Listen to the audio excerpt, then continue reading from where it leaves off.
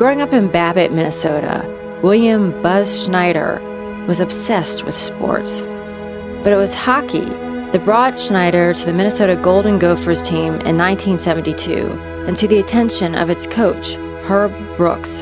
In 1976, Schneider made the U.S. Olympic hockey team.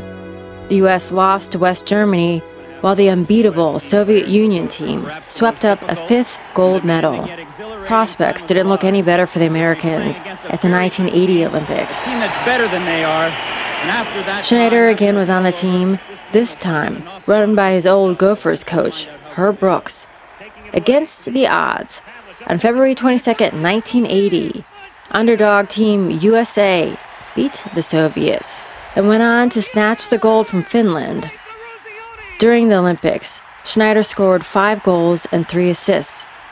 Buzz Schneider retired from hockey in 1983. And when a film was made of the 1980 U.S. Olympic hockey team, Miracle, who did the director cast to play Buzz Schneider? Only Buzz Schneider's son, Billy.